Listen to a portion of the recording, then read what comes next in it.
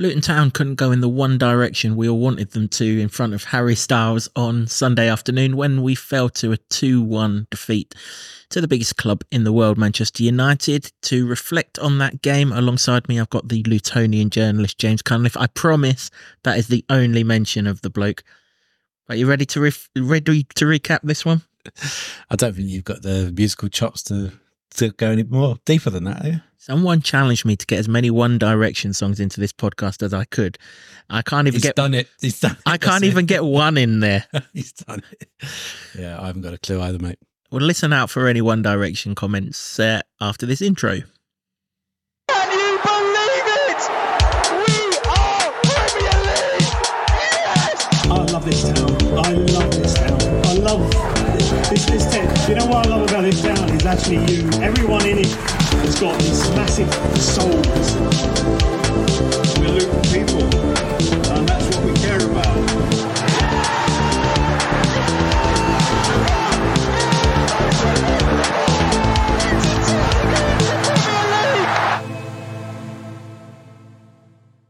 Hello everyone, welcome along to another episode of the Luton Town Supporters Trust podcast. We are reflecting on Luton Town 1, Manchester United 2, and as I said before the intro, alongside me I've got the Lutonian journalist James Cunliffe to do just that.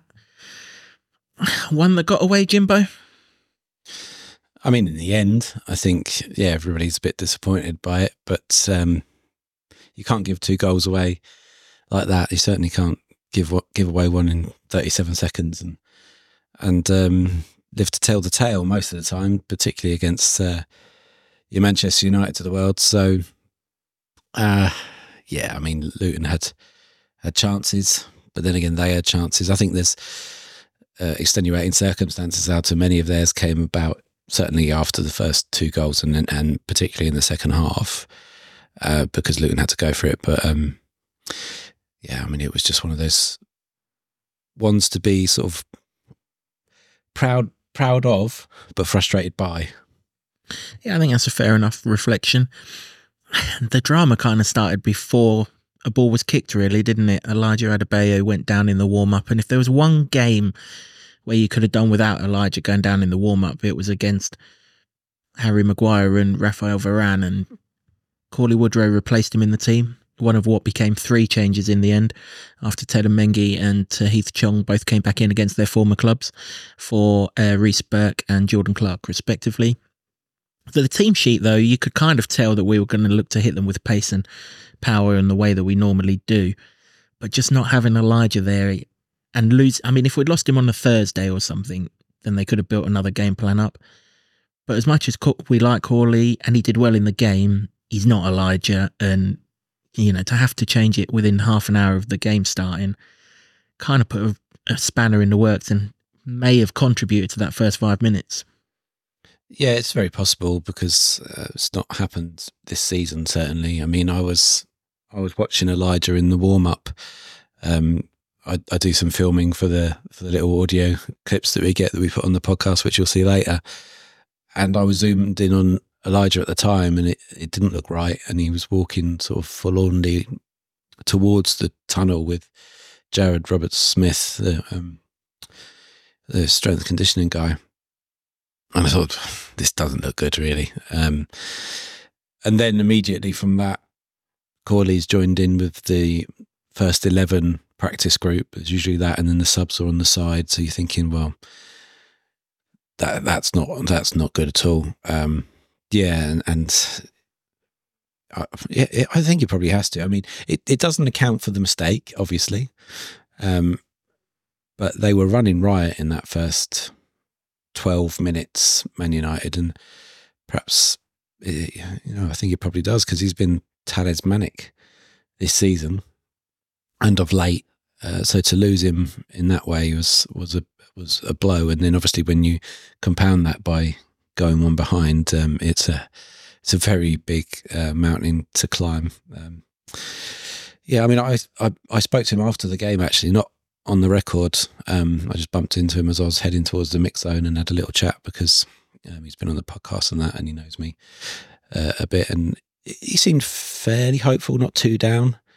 That he was going to have some scans, obviously, and that that they'll see what that was.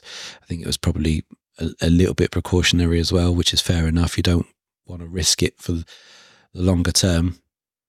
And so I sort of said, what do you think you'd be back maybe after the cup game, Man City game? And he said, well, you never know, maybe before that. But you would think that the Liverpool game would be too soon. And obviously we'll discuss that probably a bit more in the Liverpool preview podcast. But yeah, you just got to hope that he's not out for too long. But, you know, if you take out that first 15 minutes, then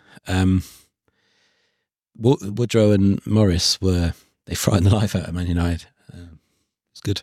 Yeah, they did, yeah. Elijah, it's as much as his work without the ball as it is with the ball that we could have done with on Sunday, that's for sure. Actually, from our kickoff, we started really well. We were on the edge of their box. And I'm not going to say many kind things about this referee throughout the course of this podcast. I'm not. But the one thing you can say about him is a multitude of world-class midfielders haven't got close to Ross Barkley this season. Yet somehow, every time Barkley, or seemingly every time Barkley had the ball, the referee was right in front of him. It was a man-marking mission like I've not seen on Barkley before. And that led to the opening goal because Barkley's just about to tee up a shot on the edge of their box. Can't shoot because the referee's in the way. Casemiro makes a hoof that only Luton are supposed to play so direct. To be fair to Amari Bell, yes, he's had an absolute nightmare. But that ball bounces in the worst place on his right-hand side with no pace on it whatsoever. He can't head it back to the goalkeeper. There's not enough pace on it. Someone said to me he tried to pass it across the back line. That's nonsense. He didn't. He tried to pass it back to Kaminsky, but it was on his right foot and it didn't get anywhere. Obviously, if it had fallen on his left foot, he'd have either turned away from, I think it was Garnacho chasing him down, wasn't it? Or he'd have rolled it back to Kaminsky with his left foot. But it was on his bad foot. Even accounting for that, it's a terrible mistake. Amari doesn't need me to tell him that. He'll know that full well. The one person in that team it had to drop to, though, was the one person who started scoring goals all of a sudden, Rasmus Højlund. Kaminsky's completely out of the game, isn't he? Because he's on the edge of his box. And, you know, to be fair to him, he rolls it around him, puts it in like any accomplished striker who costs 70-odd million quid would do. Yeah, he's been in a red-hot vein of form. And obviously that goal, I mean, everybody were predicting that he might be among the goals. And I certainly wasn't thinking that he wouldn't have a sniff at all. But to gift wrap it in that way after just 37 seconds, and then he becomes the youngest ever player to score in 6 consecutive Premier League games. He's going to gobble it up all day. He took it very well, and it was a shocker, really. It really was. I mean, the last 2 games have been blighted by defensive mistakes, unfortunately. So it seems to be creeping in, and they weren't talked about that much against Newcastle because it was such a thrilling game and it was really one for the football attacking purists, and we said that. I was quite comfortable with that, but then obviously they happened to Luton's detriment against Sheffield United, and then this one's you know, even at 2 goals you were fancying that you might be able to get back in it against the Blades, but 2-0 against Manchester United, you're in a world of trouble, really. And you certainly don't want to start off with less than a minute on the clock by giving that away. Yeah, game plan's well and truly gone out of the window. If it hadn't already done so in the warm-up, it's definitely gone out the window after 40 seconds, like James says. And then, I mean, the one thing we tend not to do is make these silly individual errors like that blatant. The other thing we don't tend to do is concede from set pieces. I think Rob quoted the last time we'd conceded from a set piece was at their place back in November. Not overly sure he's right on that. I think there is one that we've conceded since then. I think Arsenal scored from a set piece against us, but you know, he was reacting right after the game, and you know, you wouldn't expect him to remember every single goal that's gone in against us. There have been quite a few, to be fair. But we did concede from a set piece, and again, we've got rid of it initially out of danger. It's gone to the edge of our box. The Garnacho shot's on its way to Hatter's way.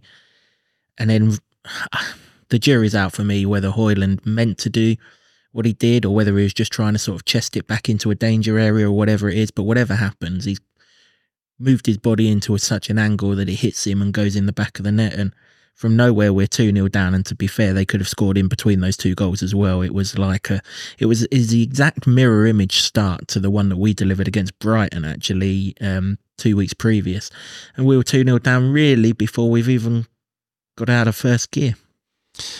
Yeah, absolutely. I mean, I even asked Rob about the start, because it was not a good start against Sheffield United, but this one was even worse, really. And yeah, you can't account for that sort of miss, but then you've got to really keep it tight. And it just seemed like for 12 minutes, every time Manchester United got in Luton's half, it looked like they were going to score, and it was really threatening. And you're right. I mean, Rashford should have scored before then. You'd usually fancy him to stick that away, and he's dragged the shot wide. And that was probably the best of them, but they were getting down the flanks and stuff, and they were opening. It was so open was the problem, I think, and they were on the back foot on that point. And you don't want Rashford and Garnacho running at you at all. And I thought Højlund was very good, to be fair, and I can't argue with any of the description and reviews that he's got since that. I thought with his back to goal, he was exceptional, and his touch was fantastic. And I think for the second one, I'm in the camp that I think he meant it, because he's on such good form. It was just an instinctive sort of touch. But that's the difference, isn't it? That's £73 million worth of striker. Well, they'll try that sort of thing, and or they'll get things on target, and if you do that, you've got a chance, and it goes in. Whereas for all Luton's chances, after the goal, that is, then not many of them troubled the keeper, for starters. And then when they did get in, they were not on target, and that's the major difference, isn't it? You can't say that Luton didn't have the heart and desire and fight and all of that. It's just the final bit of finesse. Yeah, I have to say, I haven't seen an improvement in a player from a first game to the second game this season like Højlund. I thought he looked bang average at their place. Looked like a bloke who didn't know how to score a goal. Missed an absolute sitter from 2 yards out. And then here, he looked the most dangerous, potent number 9 that we've come across in recent times. I have to say, I'm always positive about this team, and I always understand the character and everything else. But at this point, having seen Sheffield United do what they do again earlier in the day, I was fearing something similar, because they were just so on top at this point, and it's so hard. You're up against 300 million quid's worth of a front four if you put Bruno Fernandes in there as well. But this team do bounce back. They do have character. They will not just roll over and die and all of that, and we've said it so many times. And the ball breaks to Tahith Chong, makes a brilliant burst forward, rolls it out to Alfie. Alfie crosses it into him. I don't know if Chong was crossing or shooting, but either way, it's looped up off of Rafael Varane. Absolutely no idea what their goalkeeper's doing. Don't really care either. Thankfully, Morris wasn't watching him. Heads the ball in the back of the net. 2-1. Proper game on then. It was. I was fearing the same as you, Kev. Not only for the actual football reasons, but because I jokingly gave a please don't get. I was cursing please you. Don't get me karma 7-0 scoreline in the prediction in the preview podcast, and I was thinking, oh my god, don't let this be the one that gets me. But we've been saying it all season that there's probably a beating somewhere along the line. But when you've played all the big teams so far, and they've only sneaked wins by the odd goal or drawn, then maybe Luton's are not going to go the same way. They're certainly not capitulating in the same way that Burnley and Sheffield United are. They both lost 5-0 at the weekend. Sheffield United have lost 5-0 on each of the last 3 home games. So what makes it even more annoying that they came to the Kenny and won. But and Sheffield United have not. They've only gone 2 months this season where they haven't let in at least 5 on one occasion. So it says, if they get beaten, they get well beaten, whereas Luton always have a chance. And yeah, that goal changed the tone of the game and turned the tide. And after that was 14 minutes.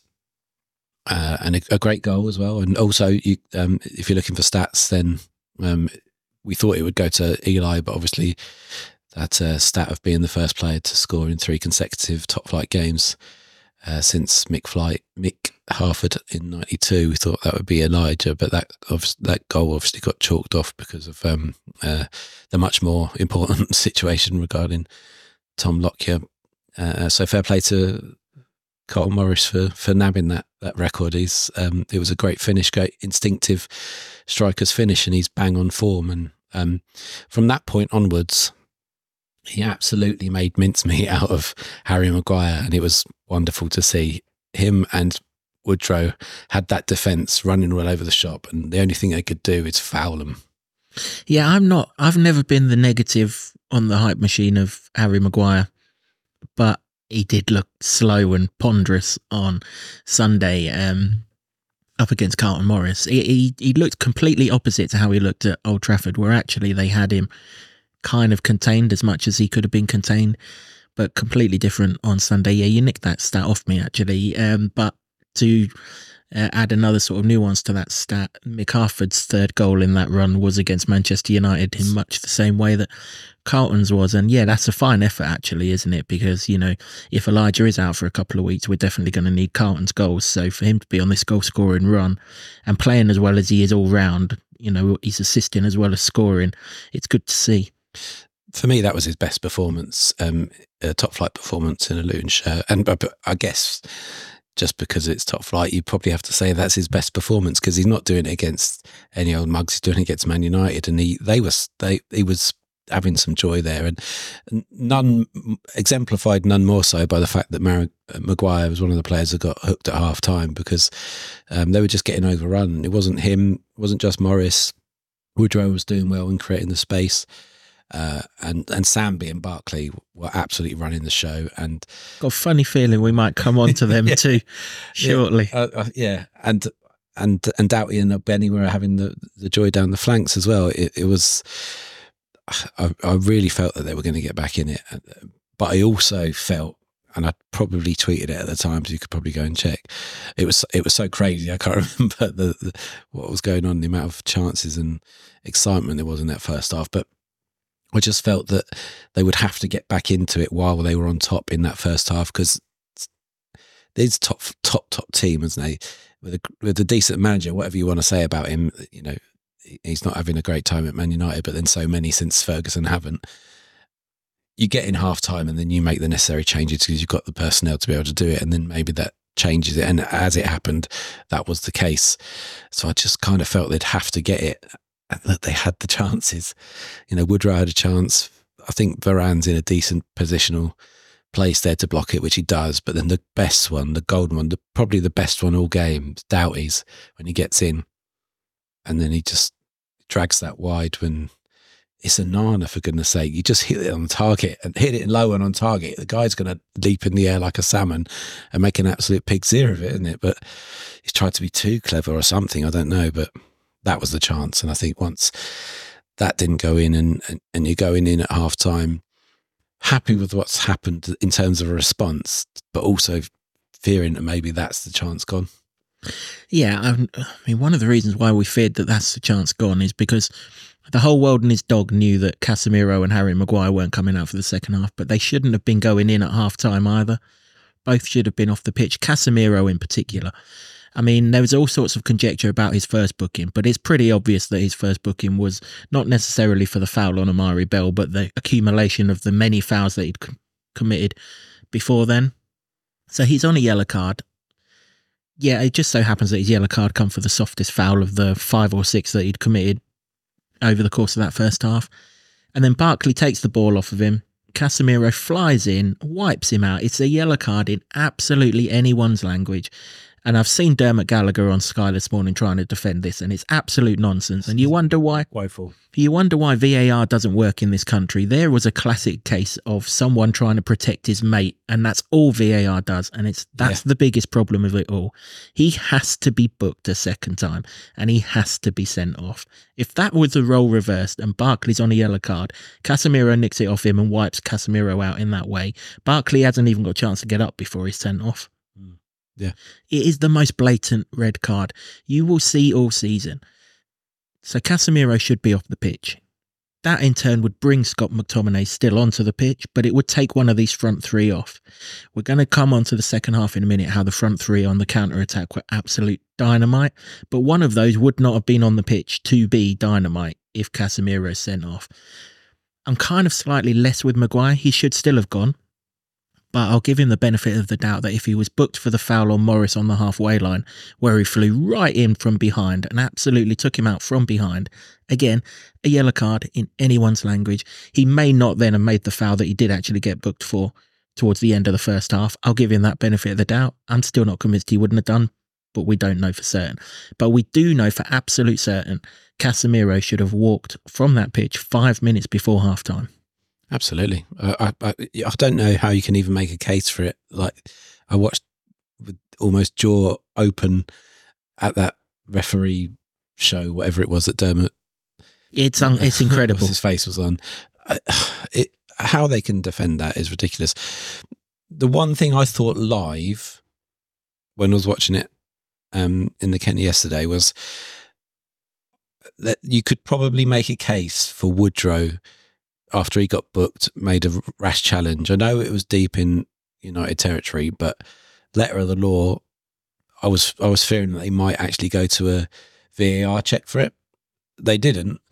And then when Casemiro makes, I don't know however many it was, at one point he's fouled Morris and Morris is right in Coote's face going, he's 3 times, he's not doing anything. And this was, I don't know how he gets away with it, because this was his MO in Spain. It'd take 5 fouls before he got a booking.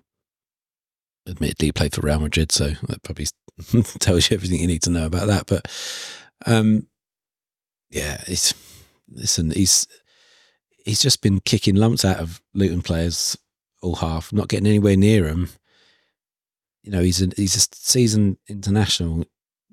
He doesn't need that many chances. Once the booking's happened, you don't go flying in. And if you do in that way, there's a booking everywhere else.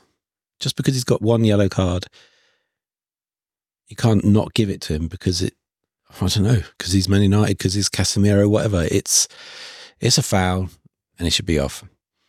I'm not saying that would change the result at all, but it changes little pieces of it, little pieces of a puzzle, which maybe then the second half doesn't sort of tip more into their hands for the first 20 minutes of it. The momentum went after that, and I think that was down to Luton not getting the goal when they were on top, but also the changes, because Ten Hag recognised it. I'm not having at all that it's a tactical switcher. He knew he was a red card waiting to happen. 3 players got booked in the first half. Yeah. Shaw, Maguire, Casemiro. Not one of them walked out for the second half.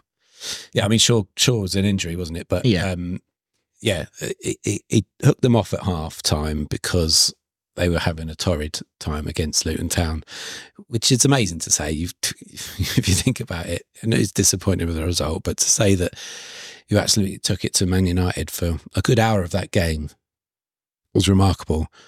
And I think Luton have got the plaudits for that here and there, even though it was pretty much a Hoyland loving. Fair play. It was a Hoyland loving a match of the day. Yeah, he was very good. Yep. The rest of it was very Man United heavy, which you come to expect. There were 2 teams in that game, and for a long period, Luton were giving as good as they got. But I think he should have been off, and the fact that he wasn't was doubly frustrating. And then they make the change, obviously.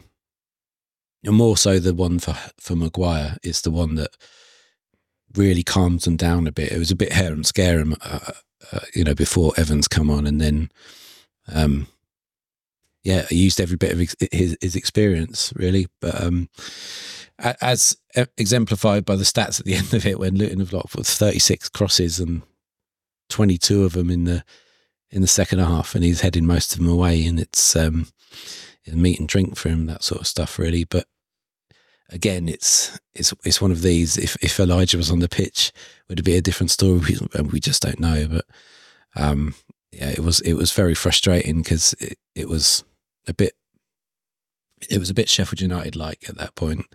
Yes, loads of effort. Yes, loads of balls in the box, but not really any with any venom or accuracy to really trouble, and it didn't in the end. Yeah, I thought Evans was brilliant. I did. He reminded me of Thiago Silva when Chelsea were here.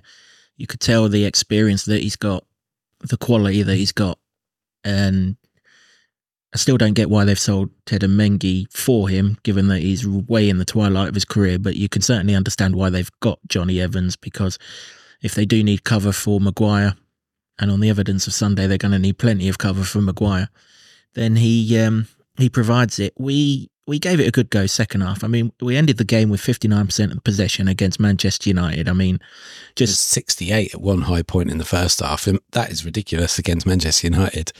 Home or away, it doesn't matter. That's an incredible stat. And I think Man United had more of a say in that game in the second half than they did the first half, albeit that they got the 2 goals early on.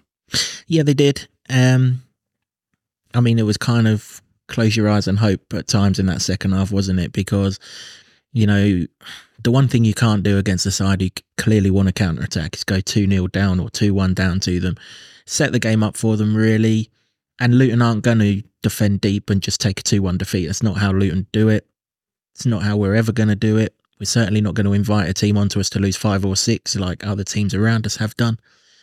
So we're going to take risks at the back, and we've got plenty of interviews coming up at the end of this, later in this podcast, where the risk and the reward is quoted quite a lot.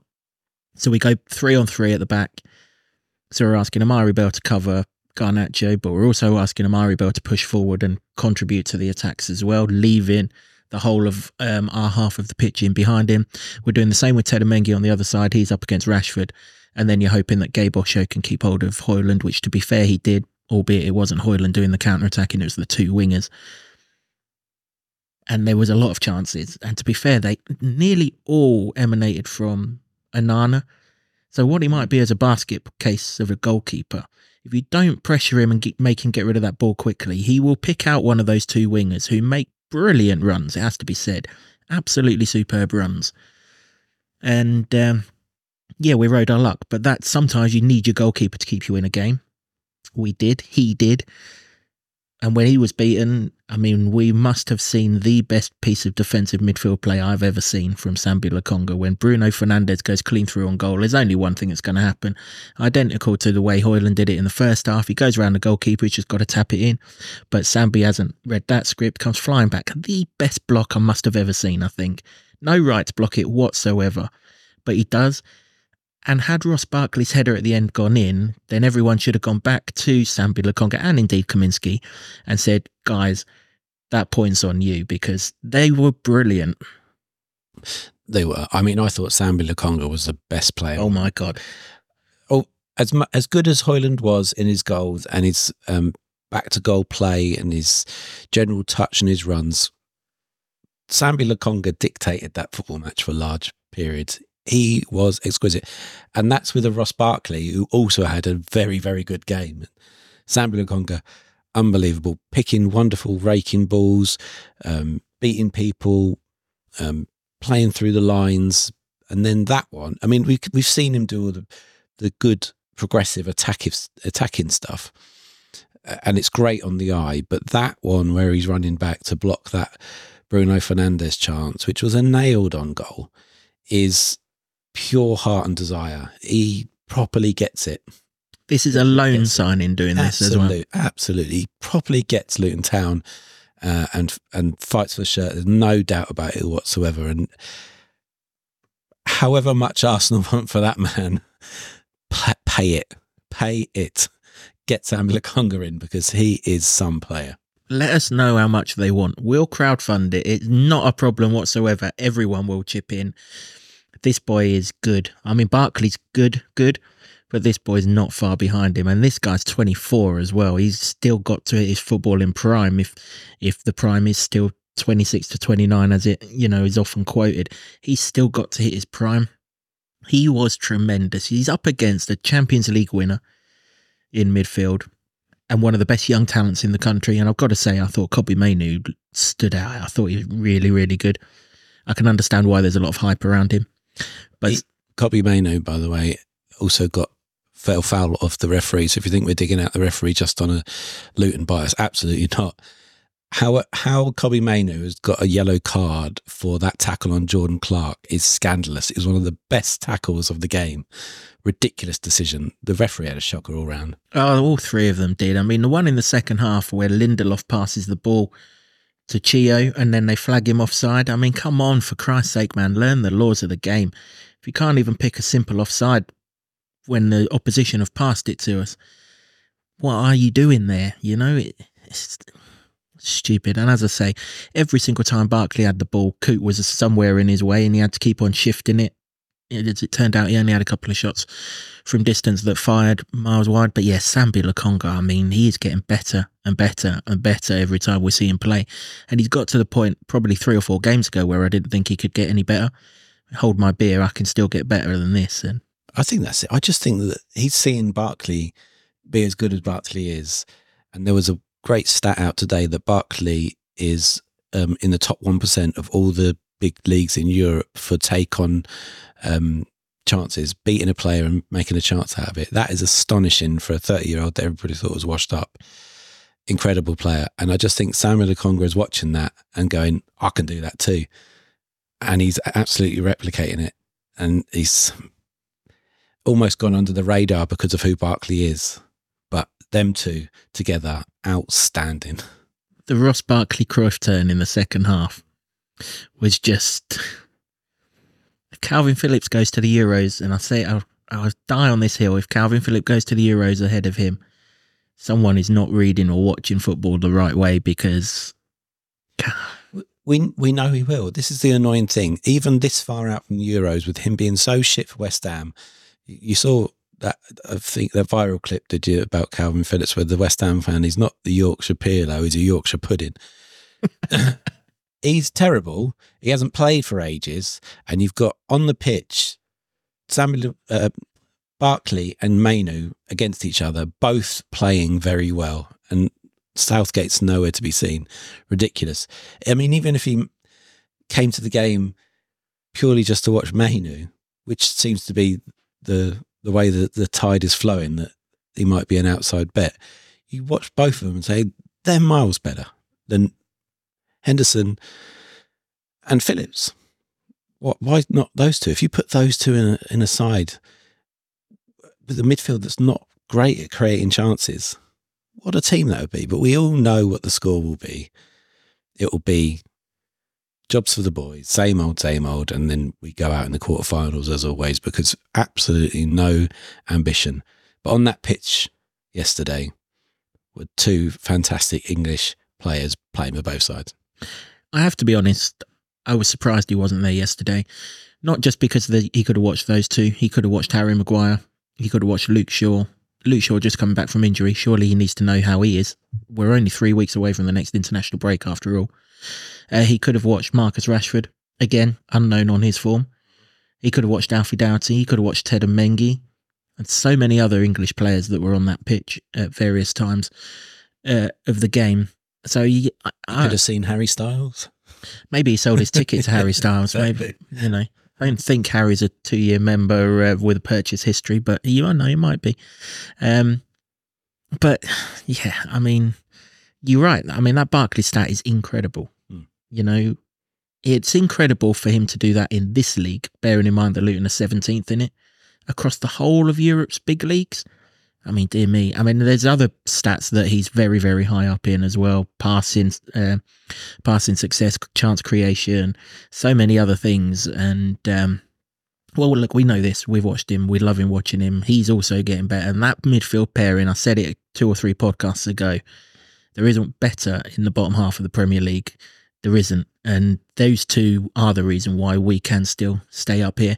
Yes, we need to cut out the defensive mistakes. Yes, we need to be more clinical in the final third. Those defensive mistakes will get cut out. I'm pretty confident of that. Every time Luton need to learn something, they generally do. Think back to Brighton at the start of the season and where we are now. Light years difference. And the attacking stats will improve once, you know, if we had a bit of preparation with not Elijah in the team, I think we'd have attacked a little bit better than what we did. You just can't put into words how close to the kickoff that injury happening had an impact in our attacking play. You've got no time to work on anything new. So literally, fair enough if we were replacing Adebayo with peak Mick Harford, tall striker and everything else, it all works. I love Corley to bits, but he's 6 inches smaller than Adebayo, and he's up against Harry Maguire. The aerial threat there's a mismatch in the wrong direction for us. That's just how it is. But we kept on going. And that was the big thing about this. And so nearly, you could argue it wouldn't have been deserved given the chances that they missed. On the flip side, you could argue that it would be deserved because Kaminsky had the game of his life. But we've seen this corner before, haven't we, against Chelsea. Ross Barkley's at the near post. He loops the header. Against Chelsea, it found the back of the net. Just hit the crossbar this time. 3 inches lower. We've got a point. Everyone's happy days. And, we've come away with a 2-2 draw against Man United when, just putting into all of the perspective. And June, who did our programme notes from the Trust column, said, 10 years ago, the only Manchester side we could dream of playing was Hyde United. We was the width of the crossbar away from drawing with Manchester United. Yeah. And that's all the perspective you need, really. Yeah, I think so. Once you got over the disappointment of it, but yeah, it felt a lot different to the Sheffield United one. Not that the fans weren't clapping and cheering at the end of it like they have been all season, which still baffles many people, many pundits, many other fans of other clubs who can't understand it. It definitely felt like that was a game to be very proud of, and you came so close. I mean, you have to say that Manchester United had a lot of chances to win it as well. Kaminsky was outstanding, it really was. And I think, though, even though Man United are famed for their counter-attacking and punishing teams like that, I don't think those spaces are there if Luton aren't trying to chase the game and be positive themselves. Or, as we said earlier, if they're down to 10 men. Absolutely, yeah. So I think there's an element of those chances came about because Luton were trying to go for it rather than just accept their fate. And you've got to take that, and that's the risk and reward thing that we're talking about. That's being discussed with the 3 at the back, just going up against the 3 up front and hoping that you can match them for pace and you can recover well. Which in a lot of the cases you can. It just, at the moment, it probably doesn't feel like it because it's been 3 games where there's been defensive mistakes. It's a bit London bus situation, but I've no doubt. I mean, the Bell one, you've just got to say it's once a season. That it doesn't happen again. Can we just talk about Amari Bell though? Because when you've made a clanger like that in the first 40 seconds of a high-profile game, again, I'm not saying anything he doesn't already know, but so often a normal person would be like, oh fuck, where's the hole that I can jump into? Get me out of here. But I thought he showed serious bollocks. He grew into the game. I thought he was excellent throughout the game. Garnacho didn't really have chance when he was up against him. The chances that Garnacho had were when Bell pushed right forward and he was getting into their penalty box at times. Obviously leaving Garnacho free, but as you just mentioned, that was our route back into the game. You had to risk conceding a third to try and get the second, and that's how it was. But I thought Amari Bell, he's now the vice captain, isn't he, behind Carlton Morris? So when Morris goes off the pitch, Amari's captain. And you can see why, because he just grew. He didn't let that mistake haunt him. He just showed a really, really good performance. And if we had got it back to 2-2, it'd have been deserved for him because, everyone makes mistakes like that. It's just unfortunate that one has ultimately cost us potential point. I think so. I mean, all too often we look for scapegoats in these things, and you saw it, I saw it, everybody saw it, and you'll know it's a massive rick. It was, of course, it was. And the last person and the last team you want to do it against, it's such a point in the game. But everything he did after that was quality, and most of it was in an attacking sense as well. The reason why I think he's got that duty is because he's very calm under pressure and he didn't let that get to him, which is very admirable. But him and Gabe Osho in particular, Tedden's been doing it as well, but we've seen more of it from the other two over the course of their Hatters careers. They're very confident in bringing the ball out and beating a man. Sometimes it's a bit scary, but but they're not playing safe. And I don't mean that in any sort of negative way. I think you've got to take these little risks of pushing forward, beat a man, then space opens up, beat the lines, because it's so regimented sometimes when you're without the ball in the Premier League. You can see how it works, and especially these teams that press in the same way that Luton do. You've got to be able to get past that first man, or maybe even second man, to have a chance of moving the ball forward and progressing. And Maribel does that. And I thought he had a really good game after that, really. So it's just all credit to him. He's got to put it down to a bad mistake. The whole team stepped up and really tried to rescue it. They did everything they could to rescue a point from that game and get something out of it, which they would have deserved. If Man United won it by more goals as well, I mean, they won the game, so they deserved it. If they won it by more goals, they would have deserved that as well. So it's one of those games that was very, very entertaining to watch for us as well, probably for the neutral, no doubt. But it's good to see that these players are not shrinking. And I think that's a big takeaway from that game.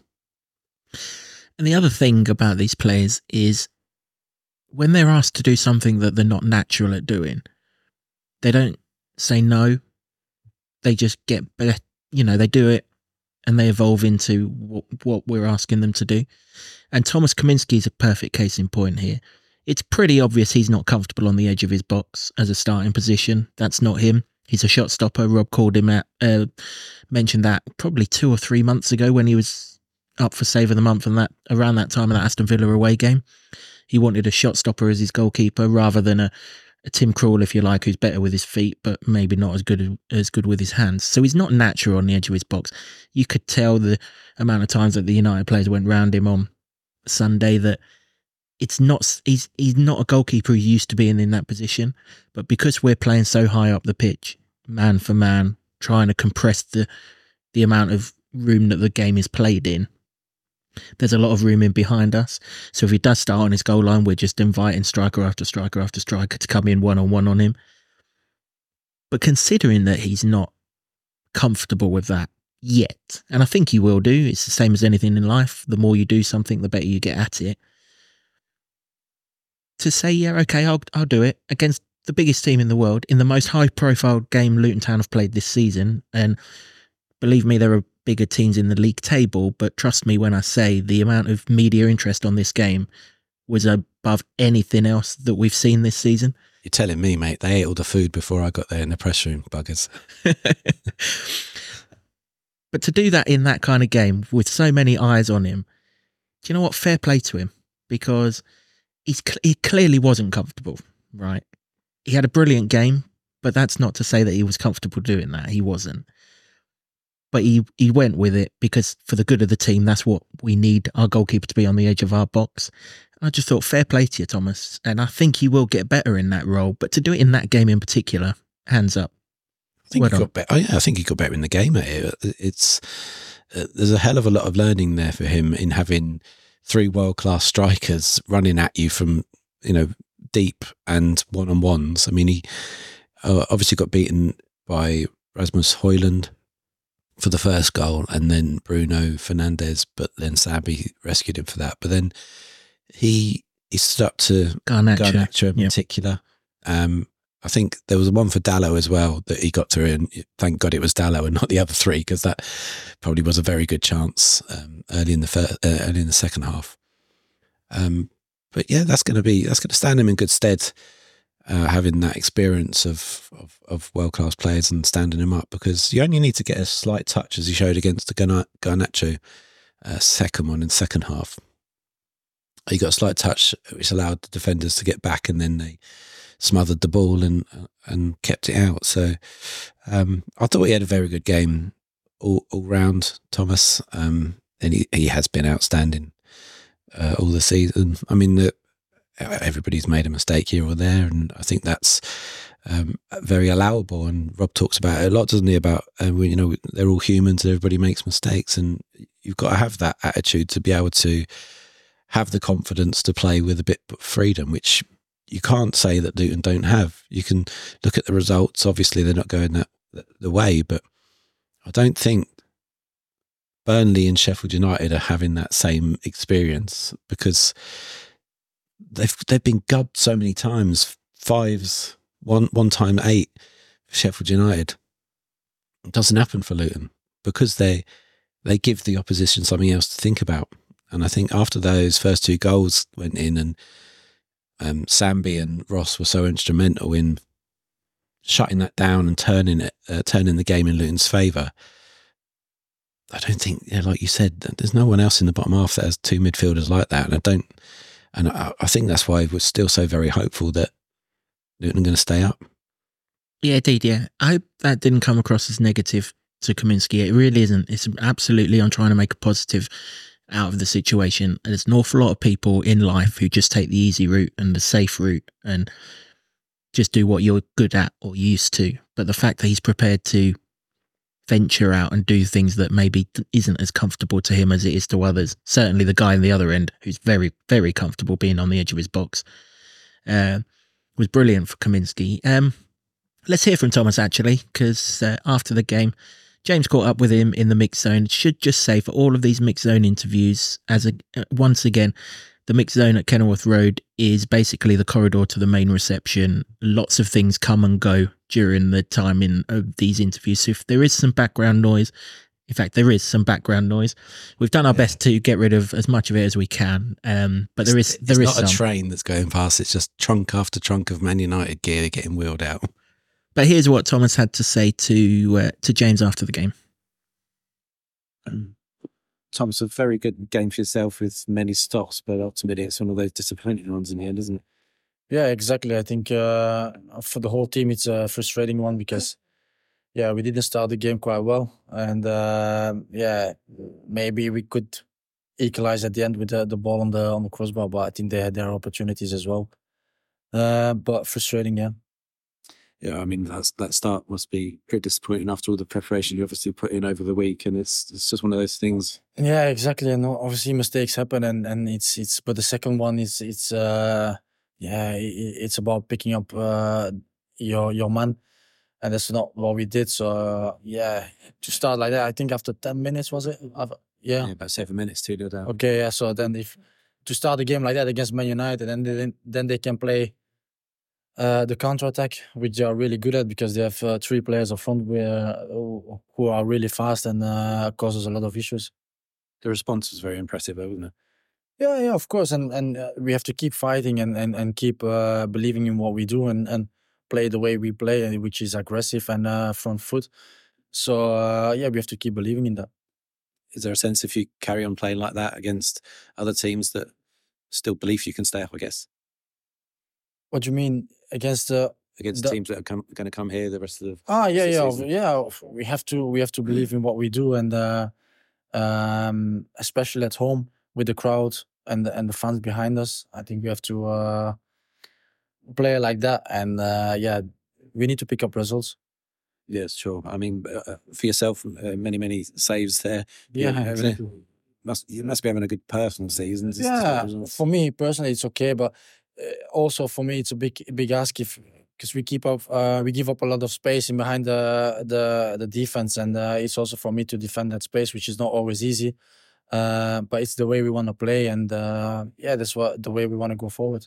Is that something that's obviously you play that aggressive style? Is that something that you almost have to accept because you have to take some risks sometimes? Yeah, it's a risk and reward game, I think, and sometimes it can be you cause yourself an issue sometimes with being too high, and then they play the perfect ball, and then you stand there. And but it's the way we want to play, and we have to accept I wouldn't say negative sides from it, but there's some risks involved. But we have to keep believing in what we do. Was the ultimate feeling after that then a chance for a point missed, or I think so, especially with the way we started the game, and then that's something that. Disappointed us. Yeah, that's absolutely fair enough. And he did. He had a great game, and all plaudits to him for that. And like you said before, we heard from him actually, James had a great season. And if Barkley and Lukonga weren't as good, he would definitely be in the Player of the Season, right at the top of the Player of the Season talk. He's still in the Player of the Season talk. Don't get me wrong. but he'd be pretty much number one if you think back to Sluga got it. This guy's having much more of an impact in this team than what Sluga ever did. Oh, big time. Even in the Man U game, I was thinking, until Sambi pulled off that block, I was thinking that if Luton get back into this game, then it's Kaminsky man of the match all day long because of the saves he put in. I think he inspires confidence.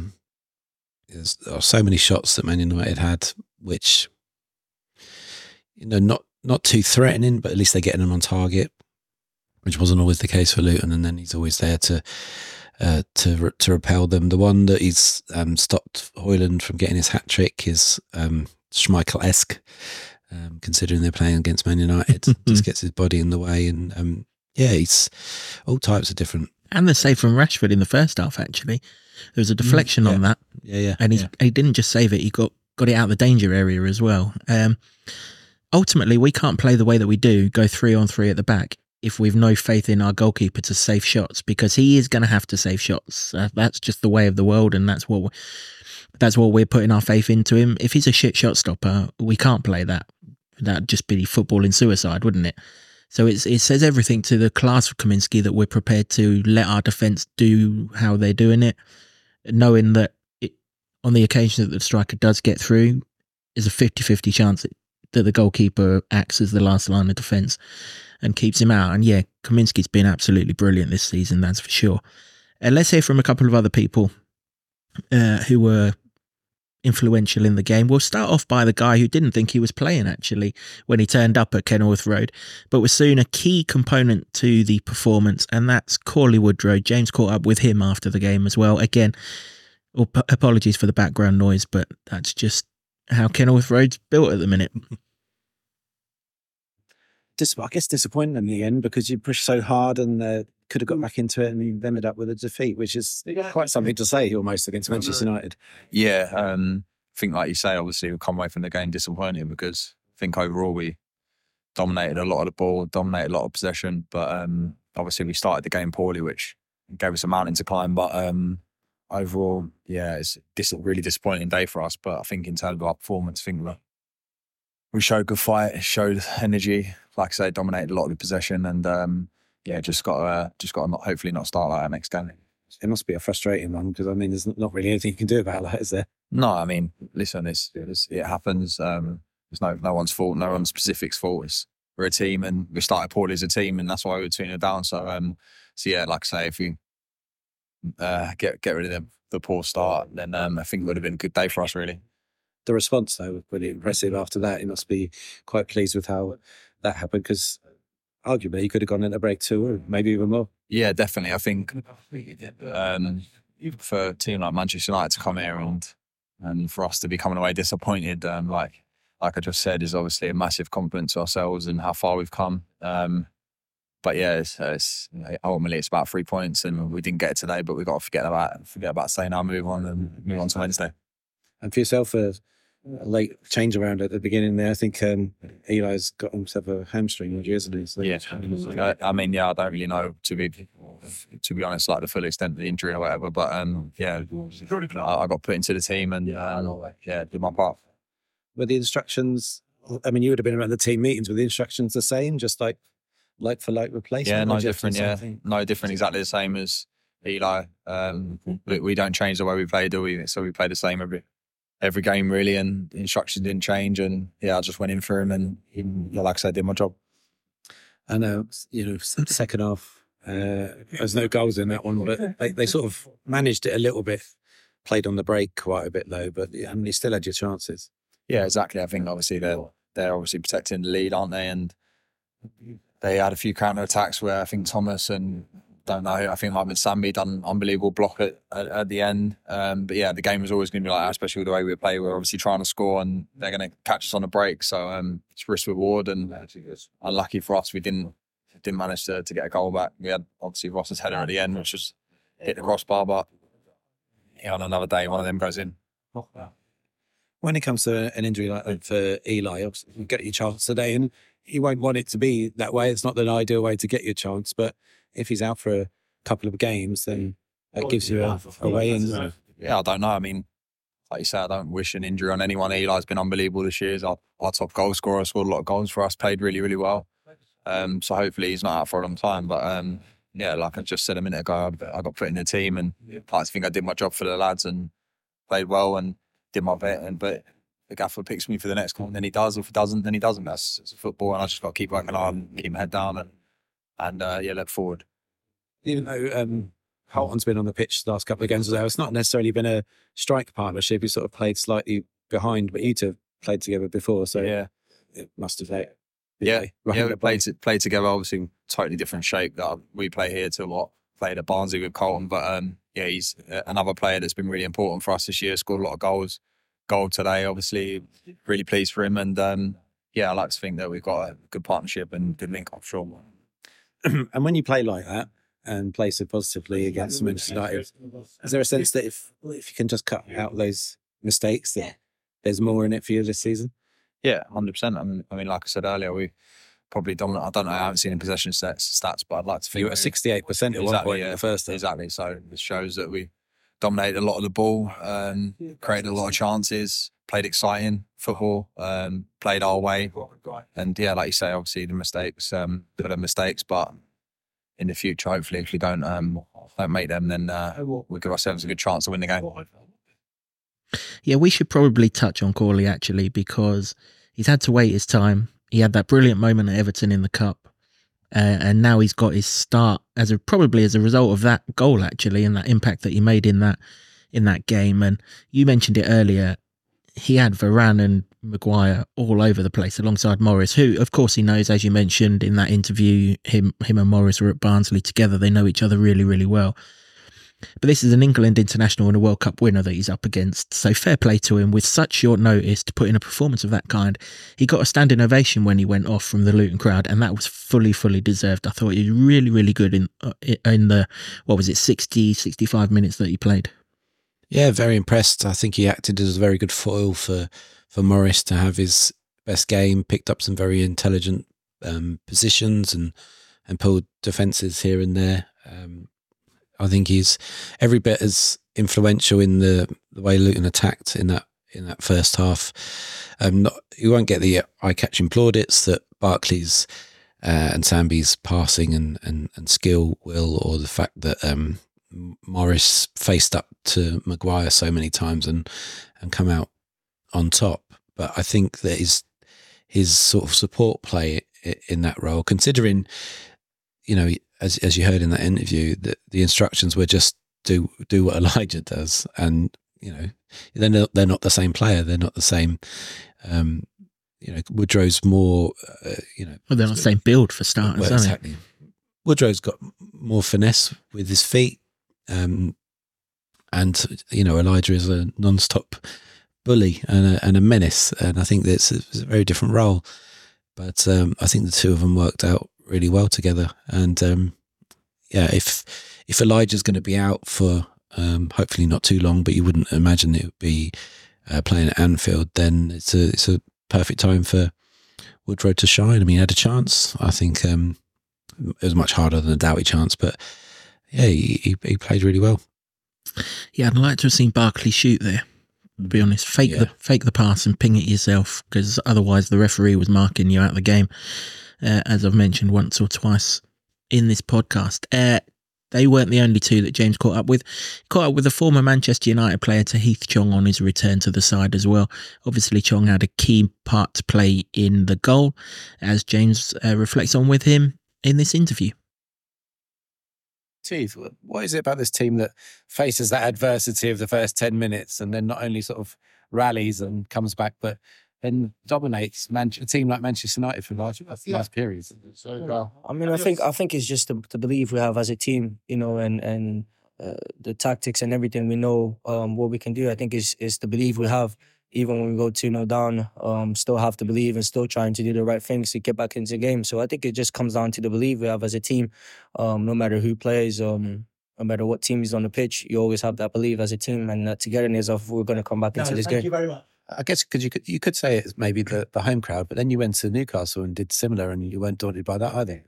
Yeah, like I said, I think I think obviously the coaching staff and everyone does a brilliant job to set us up as well. And for us, it's just that never die mentality. We wanna keep that going. And never bow our heads down really when stuff doesn't go our way. Obviously, we just work ourselves back into the game, and hopefully we can keep doing that. I guess that's going to be so important in the running because, you look elsewhere at other results of teams around you, and like Sheffield United got beat 5-0 today, but you sort of stuck in there and you really probably feel hard done by not to come away with something. Yeah, well, again, I think for us, our main focus is, just on us really and on trying to get points no matter who we play. We know it's the Premier League, so no game is easy really. So it's just for us to go out there and take it really. And hopefully we can, like I said, keep improving and keep getting points really. Yeah, but pleased for Chongi actually, James, because we've been I suppose you've got to call it, critical of him when he started, not grasping that opportunity. This time he did. He impacted the game. That's all we've ever asked of him. When you start, because you do it every single time you come off the bench, you do it brilliantly, even against Sheffield United in defeat last week. But when you start, influence the game in that way again. And, well, he's got... I don't think the assist actually goes to him, does it? Because it's touched someone else along the way. But, to all intents and purposes, he's got the assist for the goal. And, he started that move and then created the goal, scoring part of that move. And I thought it was really good, actually. I did. I think he deserved his place anyway from what he was doing when he came on against Sheffield United, and it didn't work out in terms of the result, but he was one of the standout performers, I thought. And as we've seen along the way, if you can do that off the bench enough times, then you'll get your chance. And it's not the first time he's had his starting chance, but he hadn't really taken it. I think he did in this game, and I think he starts again up at Anfield because of it. Because I think he offers something on the counter, offers a little bit of trickery, and getting involved in that goal as well. And I thought he was, I think he was very outstanding when Luton were on top like that. I think when Man United wrestled it back slightly in the second half, then he was less effective. But that's because he's a ball at the feet player. So that different things to learn there. But I thought he was well deserving of his place, and he took it. Yeah, agreed with the look ahead to Anfield as well. One last person to hear from, as always, the man who masterminds everything that this football club does on the pitch. That is the manager, Rob Edwards, and we sent James along to his very brief post-match press conference where he was particularly decisive on the main incident in the game, and probably had a word or two, quite rightly, to say about the lack of injury time at the end of it. These referees need to start counting, because the guy against Chelsea was terrible, and this was terrible on Sunday. But before me and James reflect on that, here's Rob and his thoughts. Losing your number 9 and then going 1-0 down after 40 seconds is not an ideal way to start against Manchester United, of course. I think it probably wobbled us and rocked us for a little bit. 1-0 turned to 2-0 after about 6 minutes, and you a little bit fearing the worst and thinking, okay, how are we going to respond to this? But I've got to give the players a lot of credit. Showed an air of calmness and belief, commitment to the game plan, and dragged themselves onto a really good performance. We got back into the game and then pushed and pushed. Couldn't find the second one. But in the end, there's lots to like about the performance, but you can't give a team like Manchester United a 2-goal head start that early in the game. That's we got punished with a couple of errors, and it was hard to recover from that. All right, there's areas that we can work on. First goal was obviously human error. It won't happen again. Just one of those things. Second one, we just on the second phase from the corner, we just step away from Boylan, who's on fire at the moment and a big threat. So that one we can fix. And then I thought we stepped onto a really good performance, a really good game. And we're playing against Manchester United. We've got to remember that, and remember that I'm feeling really disappointed because we fully believed in this going into this game that we could win today.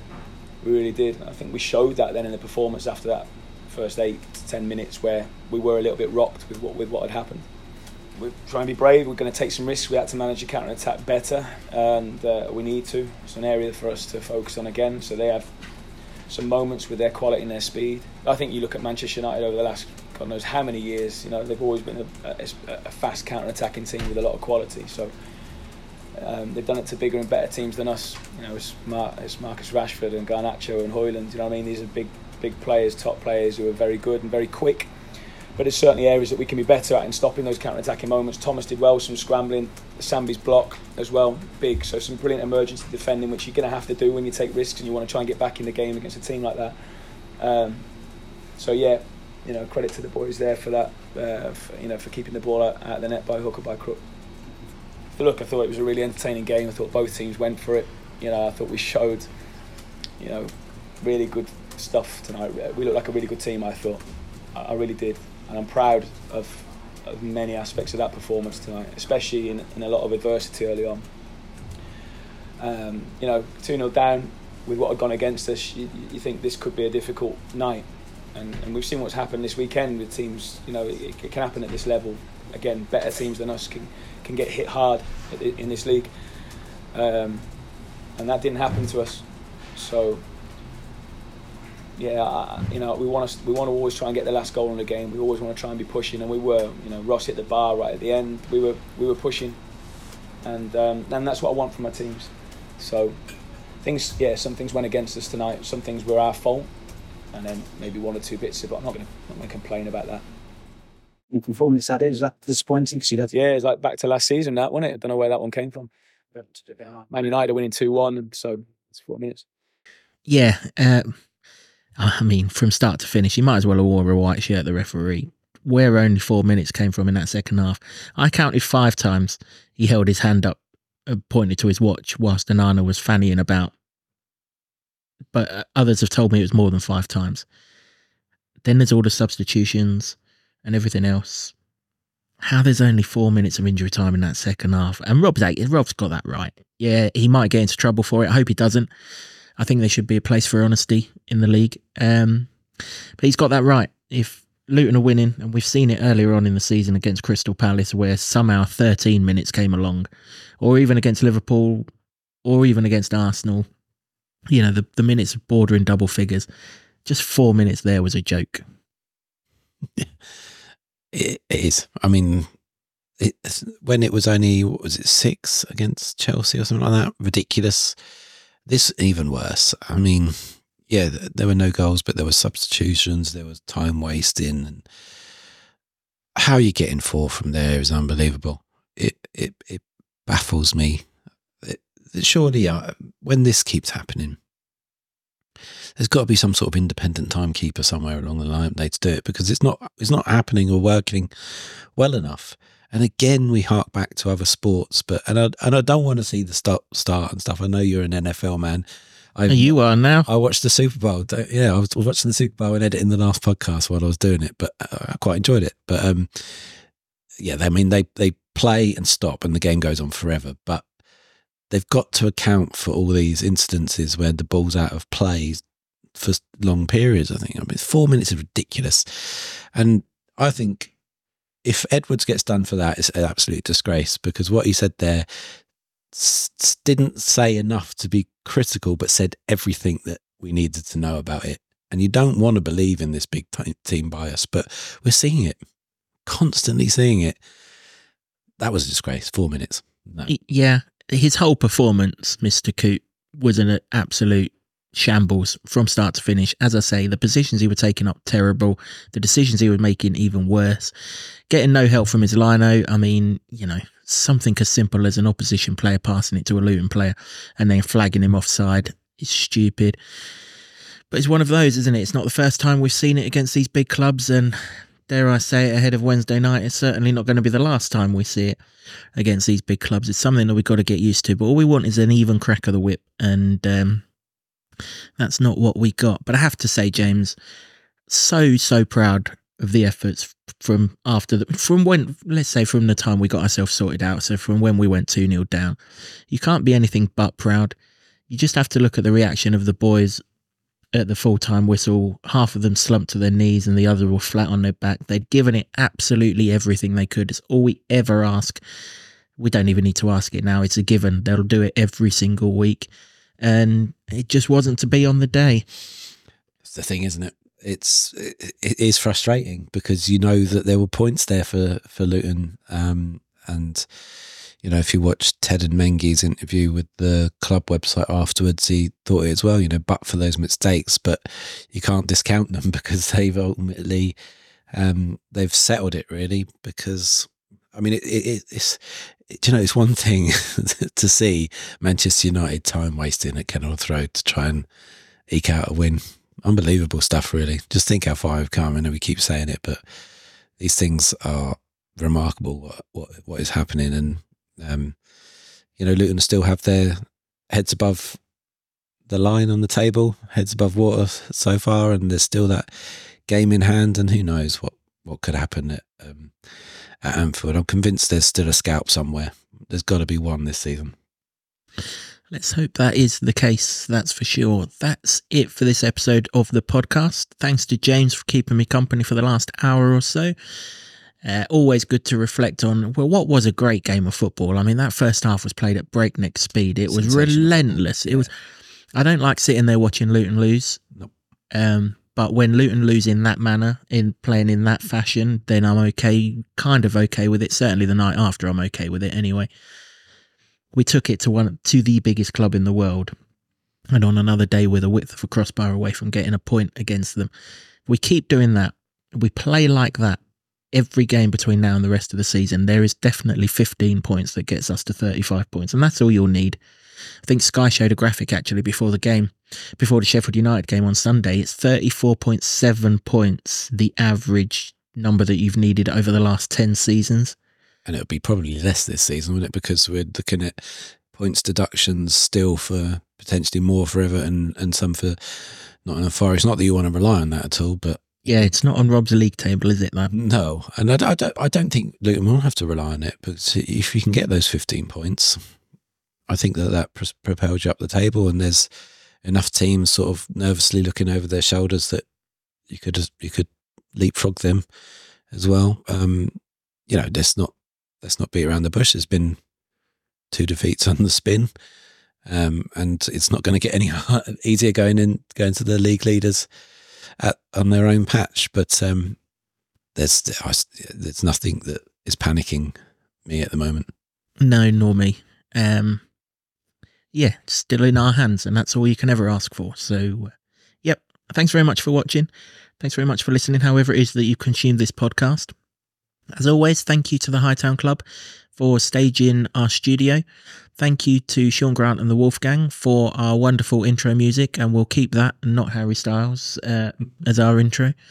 And also to Ed Smith Creative for all the designs that you see on set. Thanks very much for subscribing, everyone. Do keep subscribing, because over the next 2, 3, 4 weeks in particular, with all these midweek games, these podcasts are going to come thick and fast, and they'll be at random different times as to when we normally put them out, because we're playing Tuesday, Wednesday, and here, there, and everywhere. So hit that subscribe button and you'll find out exactly when the next episode drops. Until that next episode, which will be a preview to a trip to Anfield on Wednesday night. Come on, you Hatters.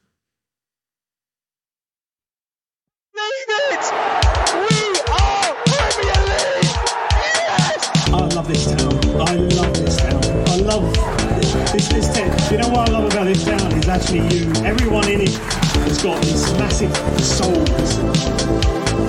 We're Luton people.